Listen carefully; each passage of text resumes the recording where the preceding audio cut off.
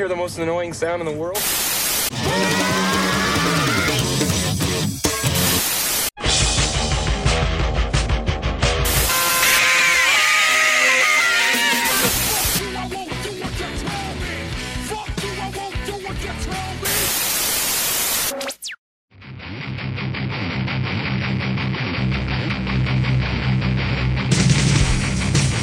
Welcome to Rage Against the Mainstream, your full spectrum source for all things music, insight, and opinion.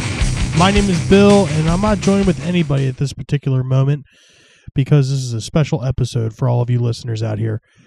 The date is June 24th, 2019. We're going to cut this one a little short in the intro because we have an interview with the one and only Doc Coyle, the lead guitar player and co-founder of bands such as God Forbid and Bad Wolves.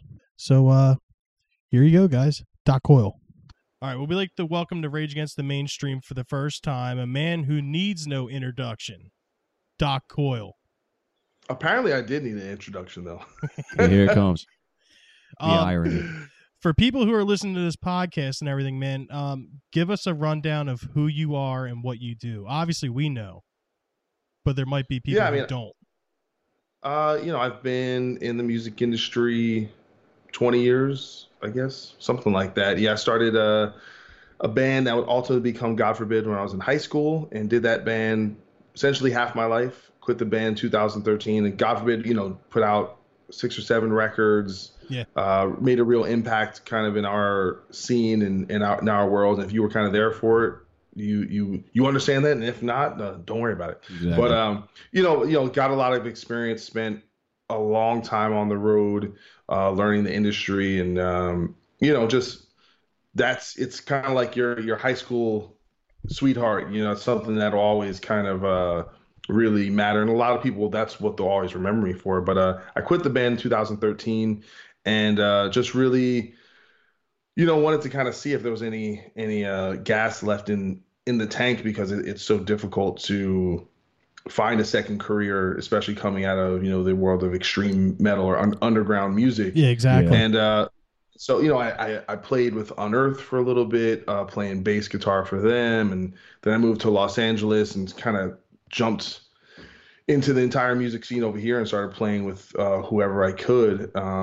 Toured this band called Maytal, and this band The Killing Lights, and I was doing a lot of session work and stuff like that, and ultimately ended up joining with John Berkland and Tommy Vext and Chris Kane, which ultimately would become Bad Wolves. At the time it was called Eye of Tongues, and I was pretty much just, my mode, this is around 2015, my mode really back then was just do things that are cool. Yeah. Exactly. And take on cool projects and stuff that felt like had a potential, because it's, especially when you leave a known band, your kind of dream is like, hopefully I'll just get hit up by another band. And then that's already established, because then you could kind of skip all the steps and you go right into, something that's established. But at the same time, you can't always rely on that. So you have to, if you're interested in doing music as a career, you have to do things that are kind of from the ground up. And that's really what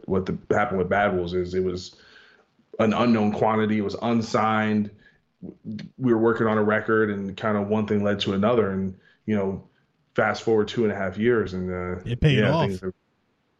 I mean, it is paying off. It's, but it is one of those things where I think the perception from the outside looking in is that, because the Zombie single became such a phenomenon that, all of a sudden we're in mansions and private jets. And it's just, the truth is, in a way, the single was so big, it exists outside of the band. The single is more famous than we are. And it takes a while for a lot of that stuff to kind of manifest itself in the real world. And the truth is, just because some people like a song on the radio doesn't necessarily mean they're a fan of your band. And so we've essentially been engaging in the work of building a real fan base, working on our live show, connecting with people, through, just face-to-face or online, and and now working on this new record. It's all about establishing yourself, as your own artist, because you know, there are a lot of bands that have had successful songs that were cover songs, Yeah. but it's only yeah. a handful of bands where their breakout song was a cover song. And so that sometimes can work for you and sometimes it can work against you. Obviously, it's a big advantage, but it's also that we've seen instances where it overshadows The band. the rest of a band's career, or it kind of becomes this scarlet letter. So, and that's what really we've been trying to do is to be proud of that moment and so happy we could, donate money to Dolores O'Riordan's family Yeah, and that's Yeah, that awesome. was huge.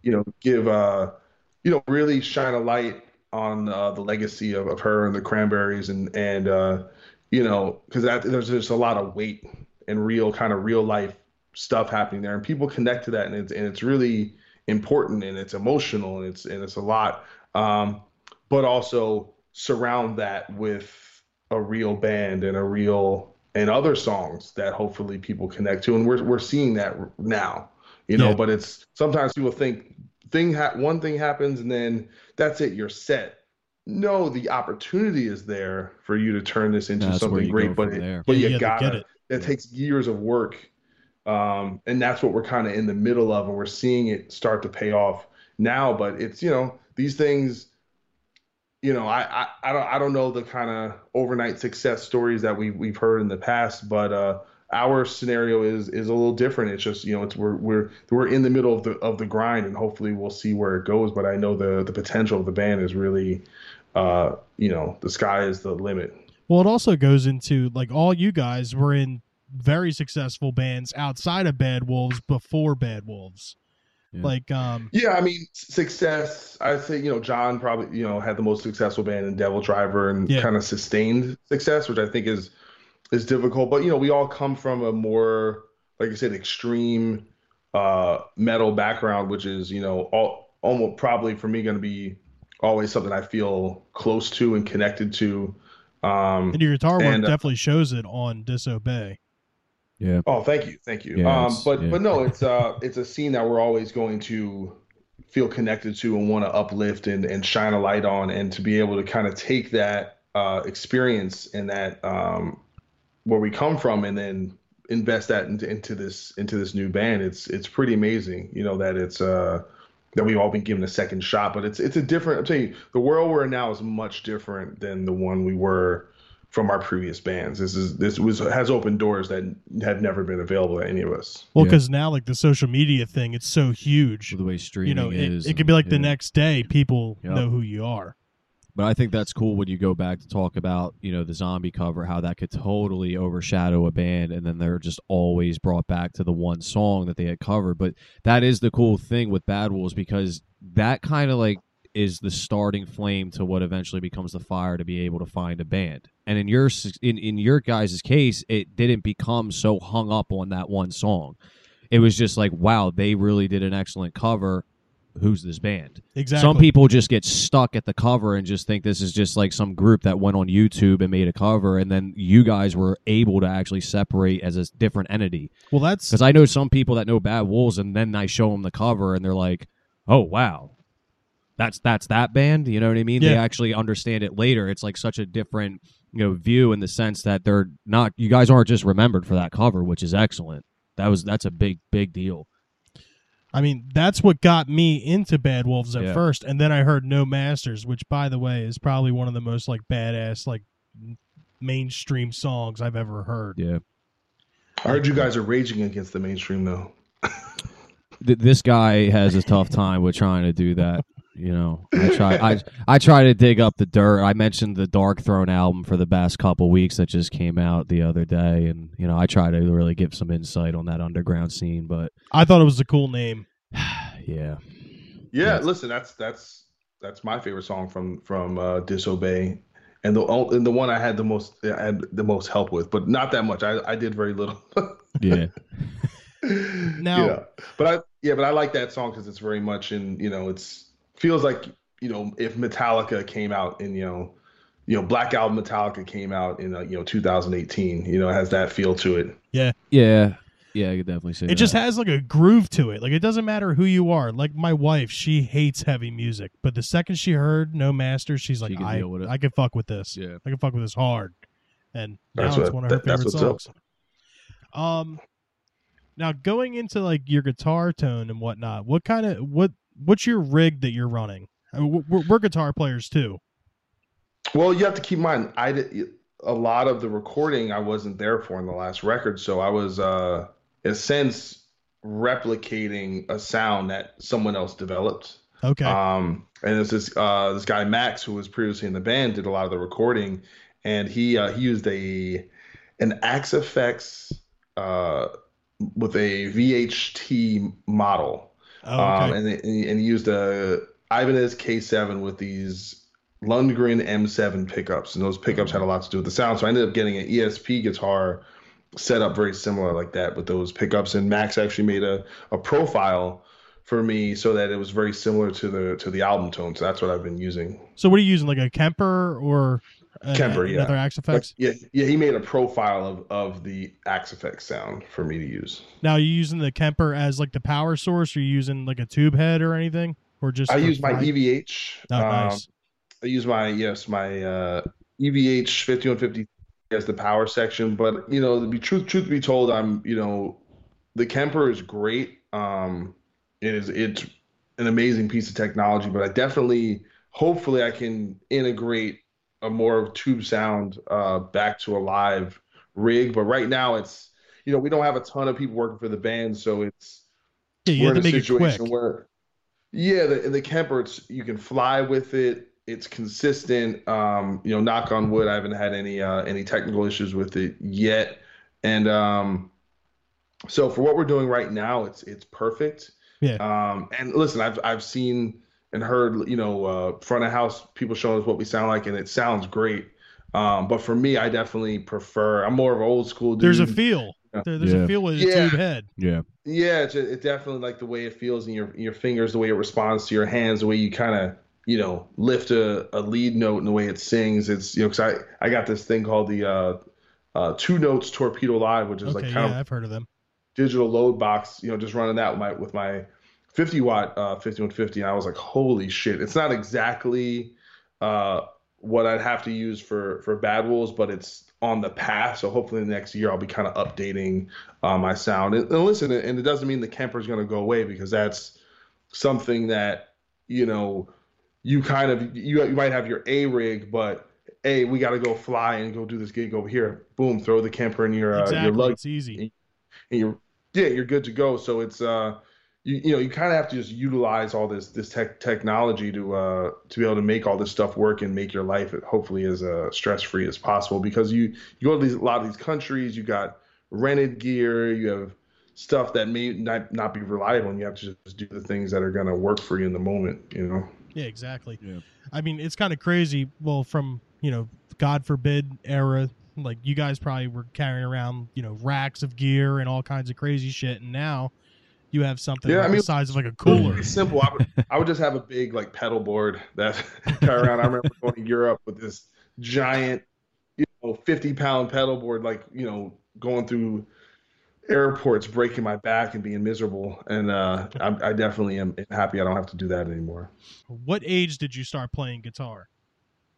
I believe I was 12 years old. 12. Now, what were some of the bands that got you into playing guitar?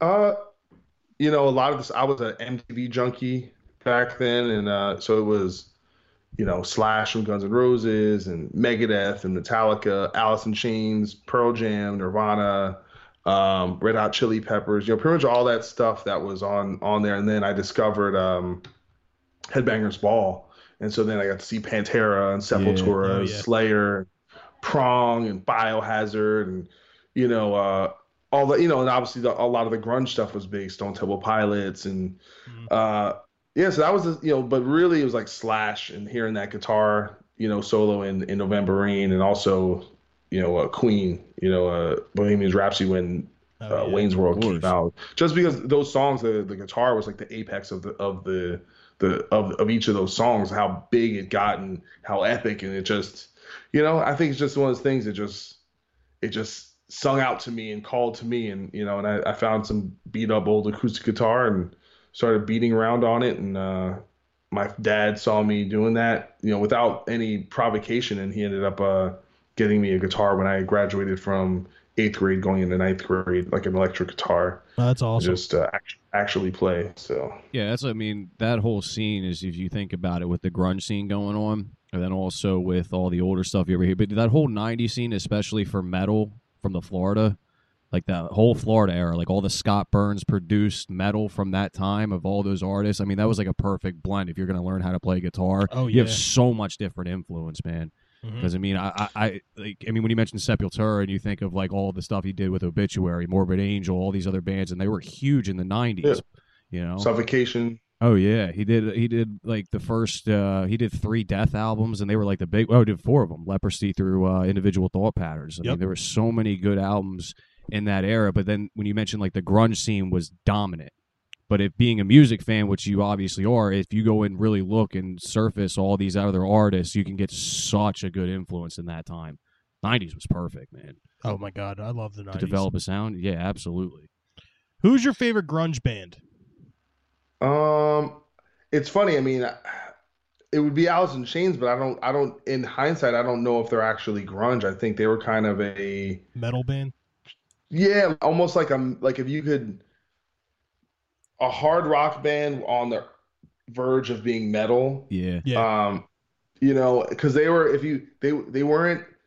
pretty clean, like the technique and the production. It was, and I think aesthetically they definitely fit in with those bands. But I think in many ways, like a lot of subgenres, a lot of times the names are almost irrelevant, yeah, they because almost ultimately limit the entire band. they're Yeah. just rock bands, Yeah. I mean, Soundgarden, Rage Against the Machine, Tool, these, I know those bands weren't considered to be part of the grunge phase, but Yeah. I think once you put a name like that, it's so limiting on what can be considered this thing. Oh, is there enough fuzz on their guitar? Yeah. Did Yeah. they, is it They use simplistic enough? clean to distortion changes throughout Yeah, the. so I think some of those, in many ways, the grunge tag, has had as much to do with a look, being from a certain part of a country, kind of representing certain uh, approaches. There was a very kind of anti-rock star approach to things, Yeah. and Yeah. not wanting fame. I mean, there was, a real desolation from that era. I mean, you look how many people died from overdoses, people who died, Mhm. just from there was a lot of misery going on, whatever, was happening kind of in the air. It was a post 80s, kind of hangover or whatever. But yeah, so sometimes I think when you get so specific, it's the same thing with, like hardcore. Like once you start doing a couple other things outside of the realms of hardcore, is it still hardcore? And it's Yeah. like, so what's the point of having that? If it's like, well, if you only sound like Terror and Madball, or else you're not hardcore. And you know what I'm saying? It's like, Well, that's almost you like a think- band that's close to you, E-Town Concrete. yeah, I Like- mean, but that was a band that defied genre. Yeah. You can call them what, rapcore, but I mean, how many, to me they were just doing something completely unique for the time, especially even the time when there was a lot of people mixing hip hop and heavy music. Yeah, and when you talk about like the whole genre thing, I mean, through the '80s with the whole aesthetic of like grunge being more an image, it's like the whole punk movement in the '80s. When death metal surfaced, they didn't know what to call it. And then, yeah, like even with the whole rapcore thing, like when Rage Against the Machine like had broke out, and then they produced artists like, Limp Bizkit even and stuff like that. It's like, it's a shame because when you Wikipedia these bands or you Google these bands, they'll have a genre and then they'll have related artists that shouldn't even be related. And that's what I think hurts about a genre, because then it really just bunches all these artists and it's like, oh, they're a death metal band, I don't want to listen to them. Oh, I don't like new metal, but they're a new metal band. And it's like the genre really limits like certain people that aren't willing to branch out, as opposed to give an artist an opportunity just for the sound. Exactly. That's why I can't, yeah. And that's the whole thing with the grunge scene. I mean, when you talk about the era and the overdoses and like the culture it appealed to, like those '90s kids that were just, the rebellious attitude and stuff. It kind of became like more polished punk than anything, because that's where Kurt's like influences came from. And even he rejected the whole grunge thing. Yeah, he the hated whole being tagged with image. that. Yeah. Yeah, no doubt. No doubt. If you could play guitar for any other band, who would you choose? I could play guitar for any other band. That's a good question. There are a few bands I've definitely like. Oh man, it'd be cool if they ever need a fill in. Kill Switch. I always thought about would be a lot of fun. Yeah. Baroness is a band I'm a big fan of. If Muse ever needs a second guitar player, how at me, Matt Bellamy. I remember when I found out Anthrax needed a guitar player, and my buddy Johnny from Shadows Fall ended up getting the gig. But that was something I was like, ooh, that might be fun. Yeah. Jam That's some something. Anthrax tunes. That's a good show too, man. So those are a handful. I'm trying to think if there's any other. I think off the top of my head. See now. William plays second guitar in Alice in Chains, but if he was just a singer, they needed a guy just in the back, rocking out. You're on that. Holla at your boy, Yeah. Holla at let me know. You call me, Dude, I've seen Alice in Chains live like 3 or 4 times, and they are probably one of the best live bands I've ever seen. You can say it I here mean, that I haven't you, seen you guys, but Yeah. by all the bands that I have seen, Alice in Chains probably puts on one of the best the best shows ever. They could probably put on a better performance with Doc Coyle playing guitar. Probably. I'd agree. Possibly. We'll see. I wouldn't put any money on that. Or actually, if Pat Smear ever retires from Foo Fighters, they needed to just banging out power chords. Yeah. I'd be feeling that shit with Dave Grohl yelling next to me, doing shots of Jaeger. Hell yeah. Yeah, and you got to figure even Pat Smear's age, all the time in the germs. I mean, his biological clock is ticking with Torn. There might be an opportunity there. Just saying, bro. Pass it down. I'm saying, brothers need some work out here. Absolutely. Come on, dog. You're in California, they're in California. It's possible it could work. Yeah, I think that's like meant to be in that sense. You never know. But I do have a job right now. I shouldn't start auditioning for other jobs while I still have one. You're just open-minded. That's like bad karma. You're just open-minded. You have to keep your options open. Yeah. Well, it's funny. Like now that I'm, things are taking off with Bad Wolves. It sucks because when it rains, it pours. Because then I get hit up to do certain gigs, and I have to say no because we're too busy. And it's so I can't even name or it wasn't a 100% chance, but it's like, oh, that you might be able to play with this band, and just being cool because I'm all about experiences. Doing different things, playing with different people, going different places, expanding yourself as a musician, and being able to learn different styles of music has always been something I've enjoyed and had a lot of fun doing. So, well, speaking of which, you just came off a tour with Mark Morton not too long ago, right? On his solo tour. Yes, and that me and Mark have a history because I filled in for him in Lamb of God, and I got to do a tour opening for Metallica back in 2009. So I'm really outside of just being friends with him and all the guys in the band, and God forbid Lamb of God really came up together at the same time, part of the same scene, doing very similar genre of music.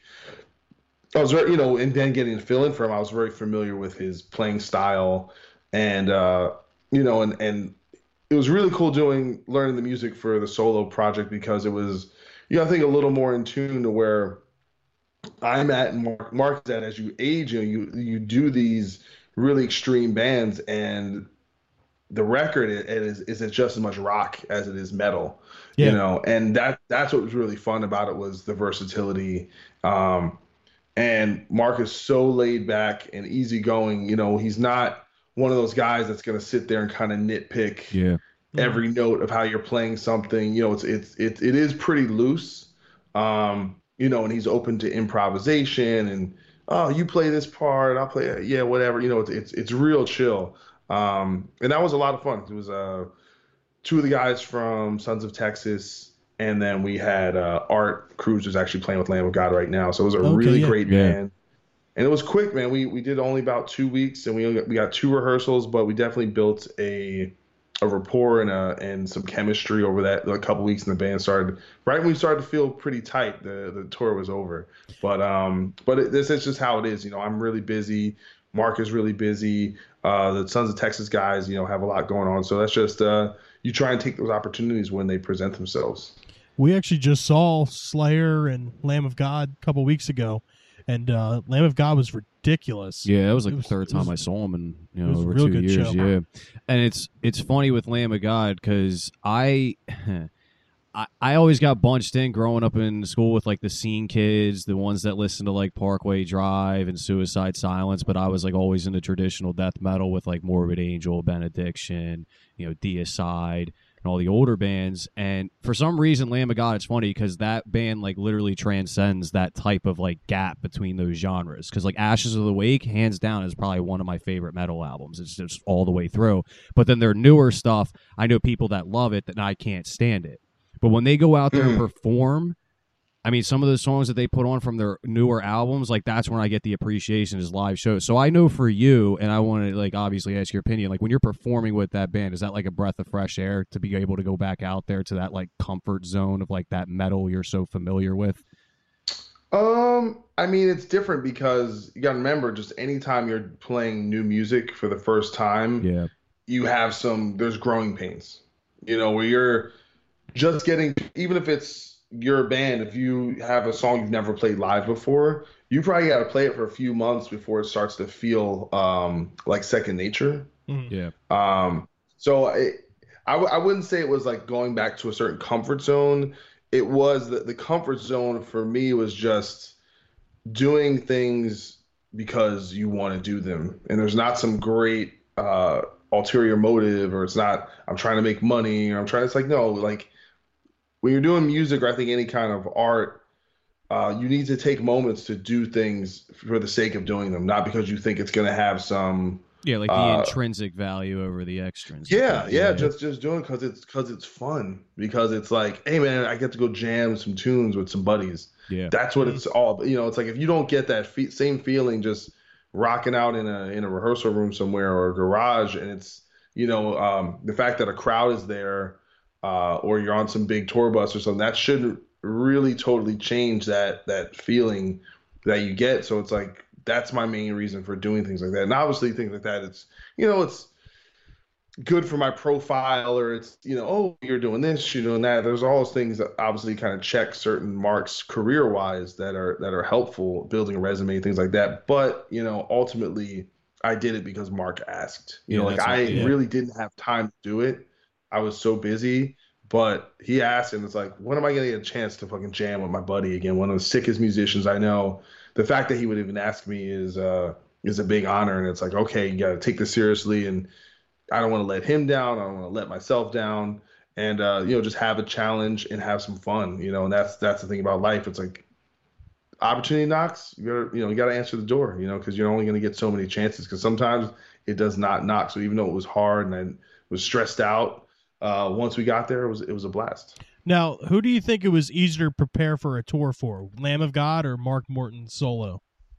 Oh, definitely the solo. But a lot of that though is, I had only had to learn 10 solo songs. I had to learn 17 Lamb of God songs. Oh, wow. And Lamb of God stuff, it is a lot more intensive technically. Yeah. And I was filling in for Mark to do all the guitar solos, and learning guitar solos can be very time intensive.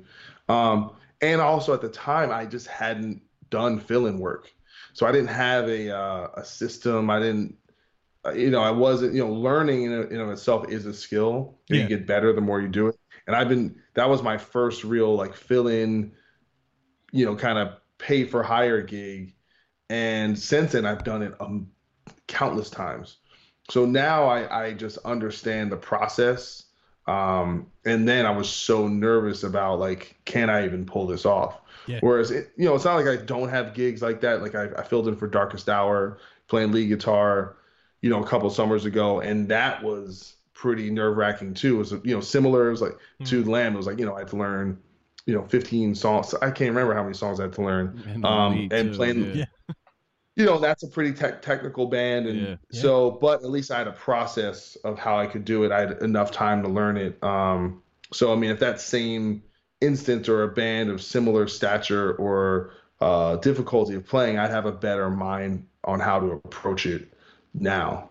Now, with basically being a musician for hire at that point in time, just because we just reviewed the movie not too long ago, did you ever catch the movie Hired Gun on Netflix? Yeah, I actually went to the premiere in LA, and I was blown away. I thought it was By the incredible. Yeah, hearing some of those songs and realizing like some of the people, like for instance, I didn't even know that wasn't Ted Nugent singing on Stranglehold, and like many of those songs, I've been that naive for so long. I was like, Ted Nugent can he's got some pipes, man. It's not even Ted. God damn it.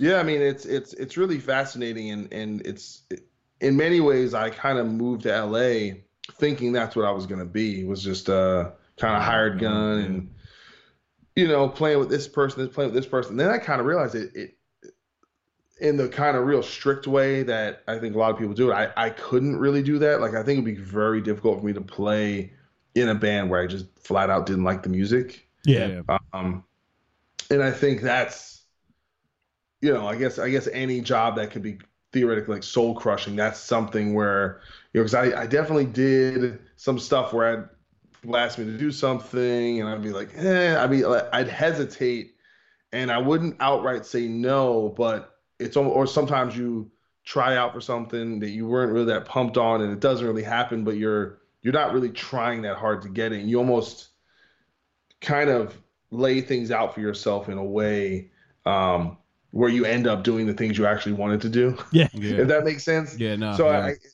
I kind of realized through my process that I wasn't really a hired gun in the purest sense, that I think I could do it, but I'd be very selective and I'd be you were like, well, I'll do it. Yeah, a hired gun with conditions.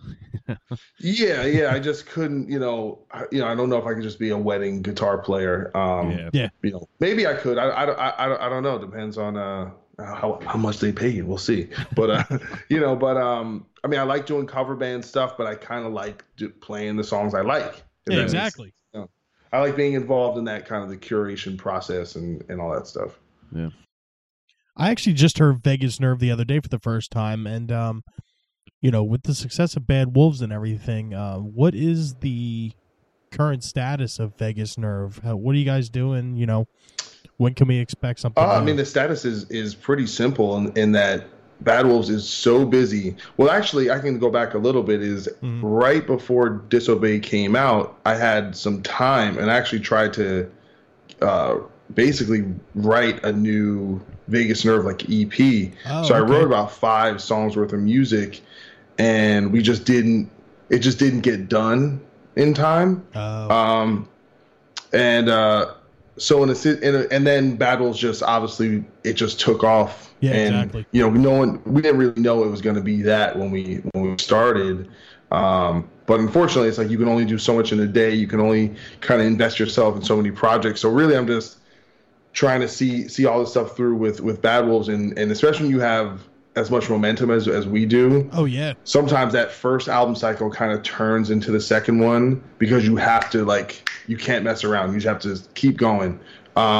And I'm still close with all the dudes in Vegas Nerve. It's just a matter of kind of finding time. The singer who me and him kind of started that band, he's kind of taking a break from music for a minute to kind of get his financial stuff in order and kind of focus on some other things. But I'd love to do it when we get some time and it makes sense. But I think with all things like that, you just can't force it. You have to don't do something because you want to, I think there's a special chemistry with all those guys in that band. And the next time we do something, I'd love it to be, just all of us in a room, maybe even writing off the cuff, cool. Or, even recording live and having a completely kind of organic experience. So we'll see what happens. But I definitely, all those guys are so talented. And I would love to do something at some point, but we'll see. So, yeah, I want to ask too, because I'm more of a novice fan when it came to Bad Wolves. But the funny thing about that is I'm a huge Cranberries fan. And I remember several, and I'm talking more than a handful of people that would recognize Zombie from the Bad Wolves cover and not even the original, because that version of it blew up. It was so popular. And it was like it was shocking because I didn't even know who Bad Wolves were, but I knew that cover. So like my question more so to this is, explain the, progression of Bad Wolves, and I want to hear what it felt like with the idea of how Zombie became what it is now, like your version of it. I mean, it was something Tommy had already. Basically, there was a record that John, had more or less put together with another band member who was no longer with the band, and he was almost proceeding without even having like a full band or anything. Yeah, and then Tommy got involved, and that kind of started to mold the material to a certain level. And then that's kind of when I got involved with the band, and Chris had already been jamming with the guys, and so I kind of helped out with the last few songs, No Masters, Officer Down, and some of the songs came into the fold a little bit later, like Hear Me Now and Remember When. But Zombie was there from the beginning, or at least when Tommy joined it, because it was basically a recording he already had. Oh, wow. Okay. So it was basically him and this other producer, guitar player, had put it together. So in a weird way, like as a band, we're almost disconnected from it because it's this thing that kind of existed outside of us, but we knew it was great. But we thought it would be like a second single or something like that. Yeah. It was this thing we had kind of in our back pocket that could be really cool because, as you could hear, the rest of the record was a lot heavier and different. Yeah. But when we signed with 11-7, we kind of realized that we could go a little further in terms of bringing a little more rock influence on the album, and it focused the possibilities. And that's how, like I said, some of those other songs got involved. And so by the time the record was done, it was a lot more versatile. Right? Definitely so worked you out in had your favor. really heavy stuff, but then you had these kind of more crossover kind of rock songs. And somehow, even though it was really different, it seemed to work. Somehow it's like, okay, this kind of makes sense, even though, maybe it might throw some people for a loop. But even the heavy stuff all has a lot of melody to it. Yeah. It all has, there's a pretty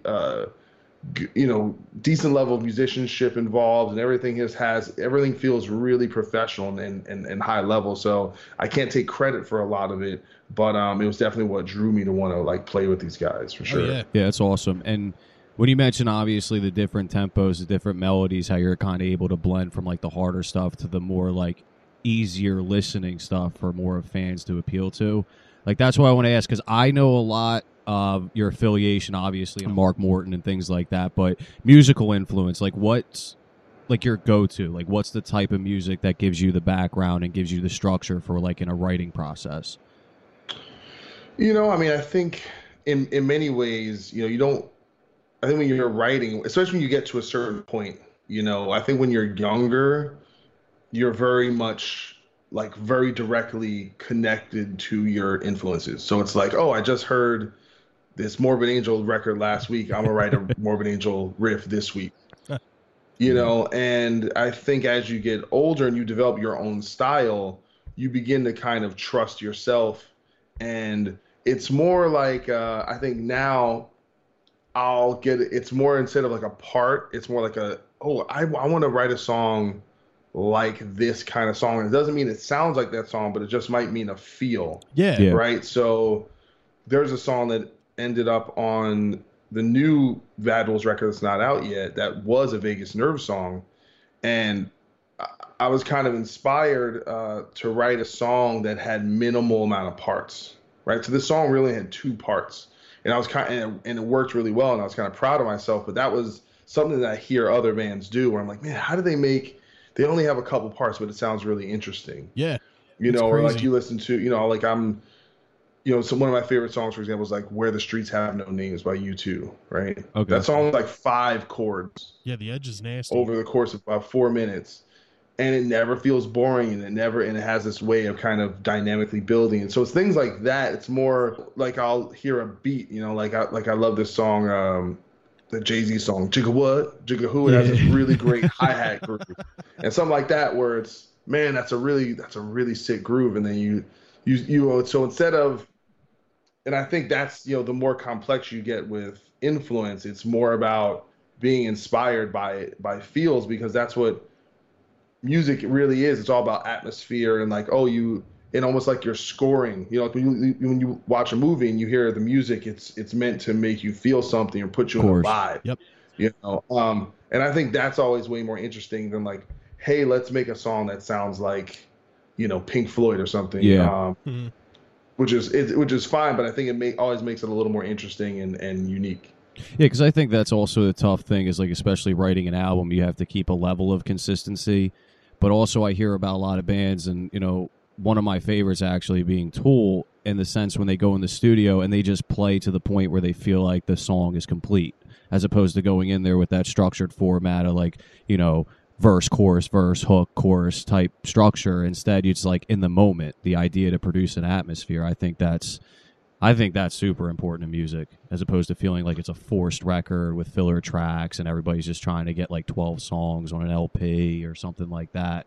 So I like, when you mention Morbid Angel, it's funny because you wouldn't know that from a lot of the sound. You'd be able to hear, like, obviously that's an influence, and especially with some of the people we've collaborated with, but it's funny to like to hear that and then know that a lot of your musical writing comes from way other types of musicians.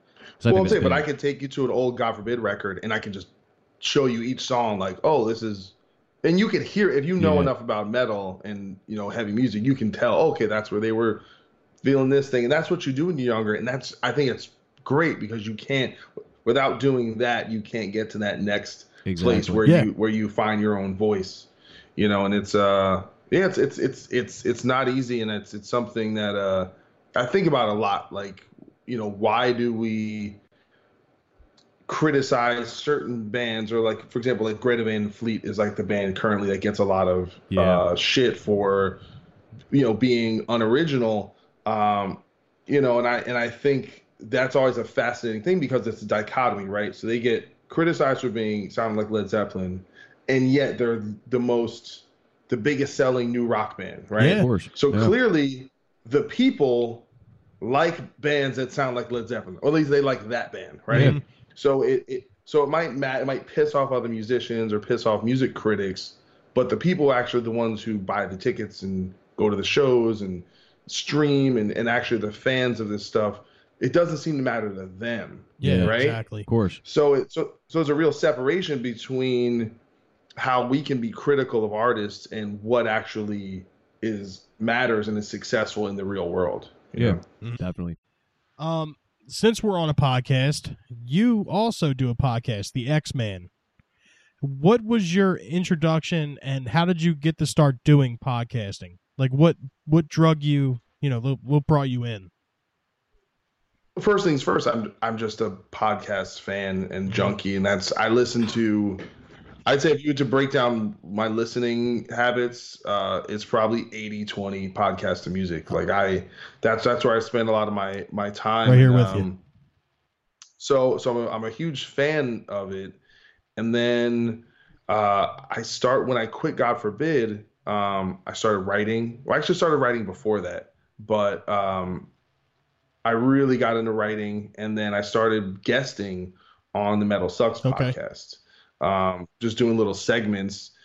And I just felt like I had a knack for it, for being able to kind of be interesting and formulate opinions. And going back to what I said about writing, it's very similar in that when you do op-ed or even analytical type of writing, it's all about expressing yourself and communication, right? So one is communicating via the written word, and another is communicating with your voice, and it's a different way of doing the same things. And I noticed that in other areas of the media, whether it was sports writers or entertainment writers or political writers, that almost all of that went hand in hand with podcasting and broadcasting.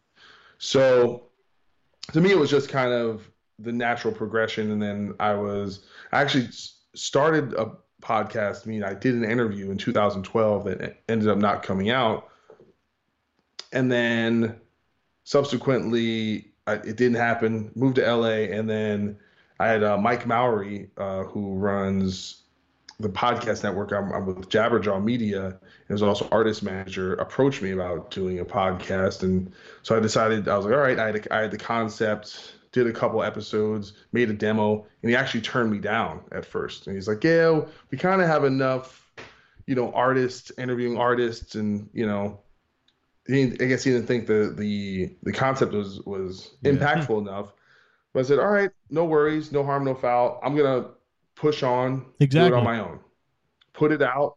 I put it out, and it jumped into the top charts right away. Got a lot of listeners That's right awesome. away, and it seemed to connect fairly quickly, and I felt like I felt very natural at doing it. So and listen, I put a lot of work into it, just working on interview technique and how to kind of speak a certain way and be myself and balance kind of intellectual content with being more entertaining. And then it's also it's really fun, and it's cathartic, Yeah. and it's I just enjoy having conversations, and then it became like a thing of its own artistic thing where hey, I want to talk about this. Hey, I want to express myself about this. And it became kind of like a little space, my own space to kind of do whatever was at my whims. It's just, there's a lot of freedom in the platform. That's something that really has attracted me and keeps me coming back. That's kind of how this podcast got started. The third guy who's not here, he's got work.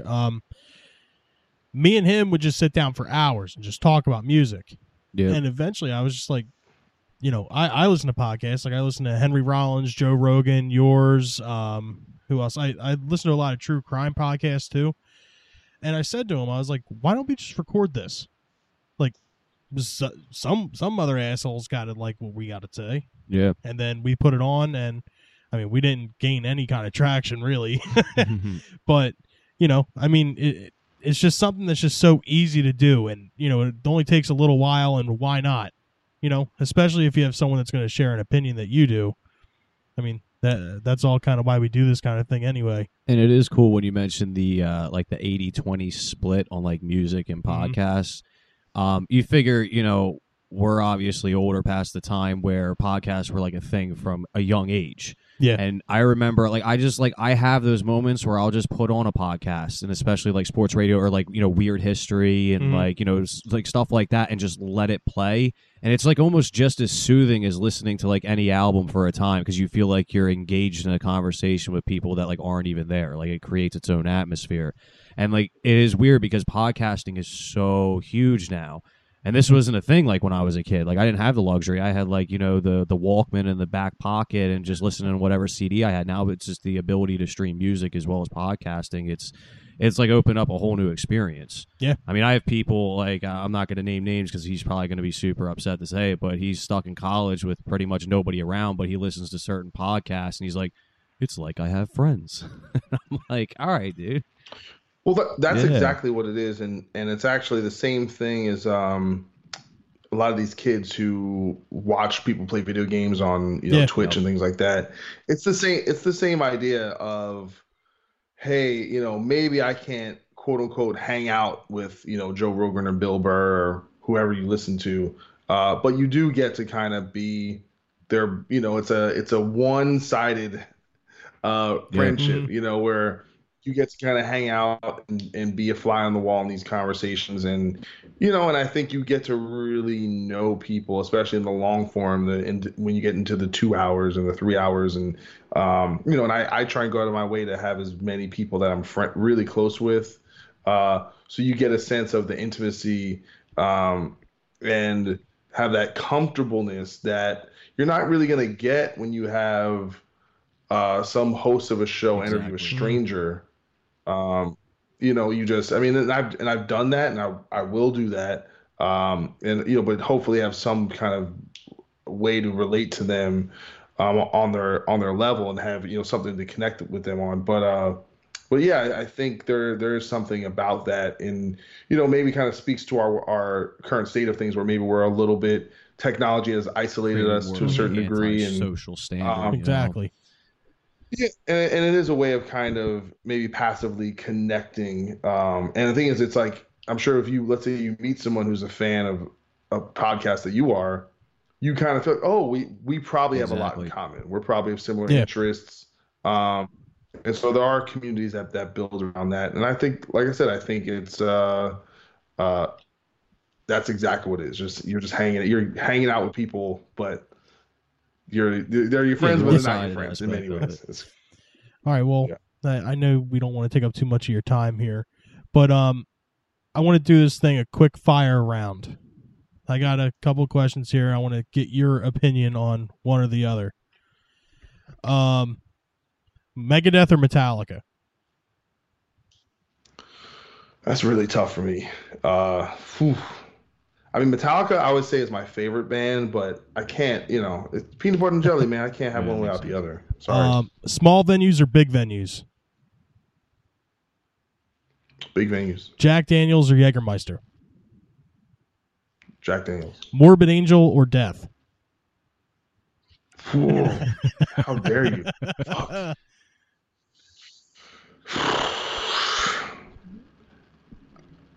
I guess I'm gonna have to say Death just because Morbid Angel. I like the David Vincent era Yeah, of before Morbid the Angel, so it's not. Gateways. Even though actually I do like Gateways to Annihilation, and some of the Yeah. Steve Tucker stuff is really sick. So I don't want to say. Or is that is the Gateways? But or they're all Formulas? the Formulas, Fatal the Flash, record. Gateways, and Heretic was when David came back. Yeah, Yeah. But I'm more of a David guy, but I'd say so Death is Yeah. more consistent kind of with, even though they had all shifting Mhm. lineups, it just got better and better and better. And obviously we have no more records, but Touring in a van or touring in a bus? let's do that joke. Touring in a Hey, bus. there's some people that want to be close, like to the do-it-yourself type thing, and they want to be, the hardcore. No, they're not. They just want to make more money. That's That's it. it. That's That's what it it. comes down to. But it's for as much as we tour, it's kind Yeah, of you couldn't do that in a van. you can't survive. We're too old. Backstreet Boys are in sync. Oh, In Sync. That's easy. Damn, I'm a Backstreet Boys guy. that's crazy. Uh, Oh man, Timberlake Oh, all day, come on. baby. Marvel or DC? That's 100%. Marvel. Come on. Agreed. All right. Well, I mean, So you want to just end it? Any updates? What's going on with Bad Wolves? Any Yeah. release dates? Any the new writing process? Anything? Yeah, the new record should be done in a few days, and we are going to Europe to do some festivals and headline shows, and we're going to Russia for the first time in Awesome. June, doing some festivals. Download Festival, Grass Pop, Nova Rock, Rock and Ring, Rock and Park. Then we come back in July, and then we play 2 festivals in Wisconsin, and then do a full U.S. tour with Papa Roach and Asking Alexandria. And I do not have any release dates on the new album, but we are hoping to get it out this Excellent. fall. So I can't, no promises, but that's the desired time. Well, we shall see. It's not going to be I'll like cross my Tool, fingers. though. We're not going to be waiting for a release date for a decade. No. we're gonna be looking forward for when you guys come to Philadelphia. We're definitely gonna come see you guys. I Yeah, mean, you gotta I'm get not the a giant Jersey Papa natives Roach out there. fan, but I will be at that show. 100%. I like some of their new stuff that actually just came out. Yeah. Yeah. Hmm. Yeah, they Papa came Roach out is with. sick, I'll man. show you. They bring yeah. a great lot. They're an amazing live Really? band too. Real quick, because before we end that, They bring the heat. yeah, just Bring real the quick. I heat. mean, because we mentioned Papa Roach, he doesn't really like him. I just wanted to ask this question: is there any guilty pleasures in your music catalog? No, I don't You have just guilty outright pleasures. with it, like you'll blast you, yeah. I just like. Yeah, I mean, I don't really understand that. I think you should like what you like, and if it, I don't really. I've kind of bred all the elitism out of my, kind of mind frame. Mind frame? Yeah, Is that what would they be say? right. Yeah, we'll Yeah, accept mind that. frame. The judges. Yeah, just in terms of how I look at that stuff, it's just if you like it, you like it. And you don't even have to like the artist. You can just like a song. You can say, hey man, this is why. Like what? One of the last things with that song was like, I don't give a fuck about you. I don't give. Look, I don't. Like I was at first I heard him, I was like, this is the dumbest thing I've ever heard. But I'm like, but this is amazing. Why do I like this? And then then I started liking it non-ironically. I was like, this is just That's good. kind of how we felt about that song "Old Town Road" Yeah, that just came Can't out with the nobody Billy tell Ray me Cyrus song. nothing. Yeah, I know what it is, and I still haven't heard Do it. yourself a favor and check it out. Yeah, he just heard it yesterday, and it's now it's like embedded. And it's funny because the first time I heard it was on a 30-second clip that they made a Vine out of, and I was like, "What is this song?" And then I realized later on this is like blowing up, and all of a sudden Billy Ray Cyrus is relevant again. It's just incredible how music can flip so quickly. Well, guys, I got to run. Awesome. Thank you for your time. Yeah, we we really appreciate appreciate it. All Thank right, you sounds very good. much, Doc Take Coyle, care. everybody. All right, guys. Well, I hope you enjoyed that interview. We sure had a lot of fun. Make sure you guys check them out on Facebook, YouTube, Instagram. Check them out at Bad Wolves. Check out the X-Man podcast, also available on Apple Podcasts. We'd like to thank Doc Coyle again for the interview. It was really fun.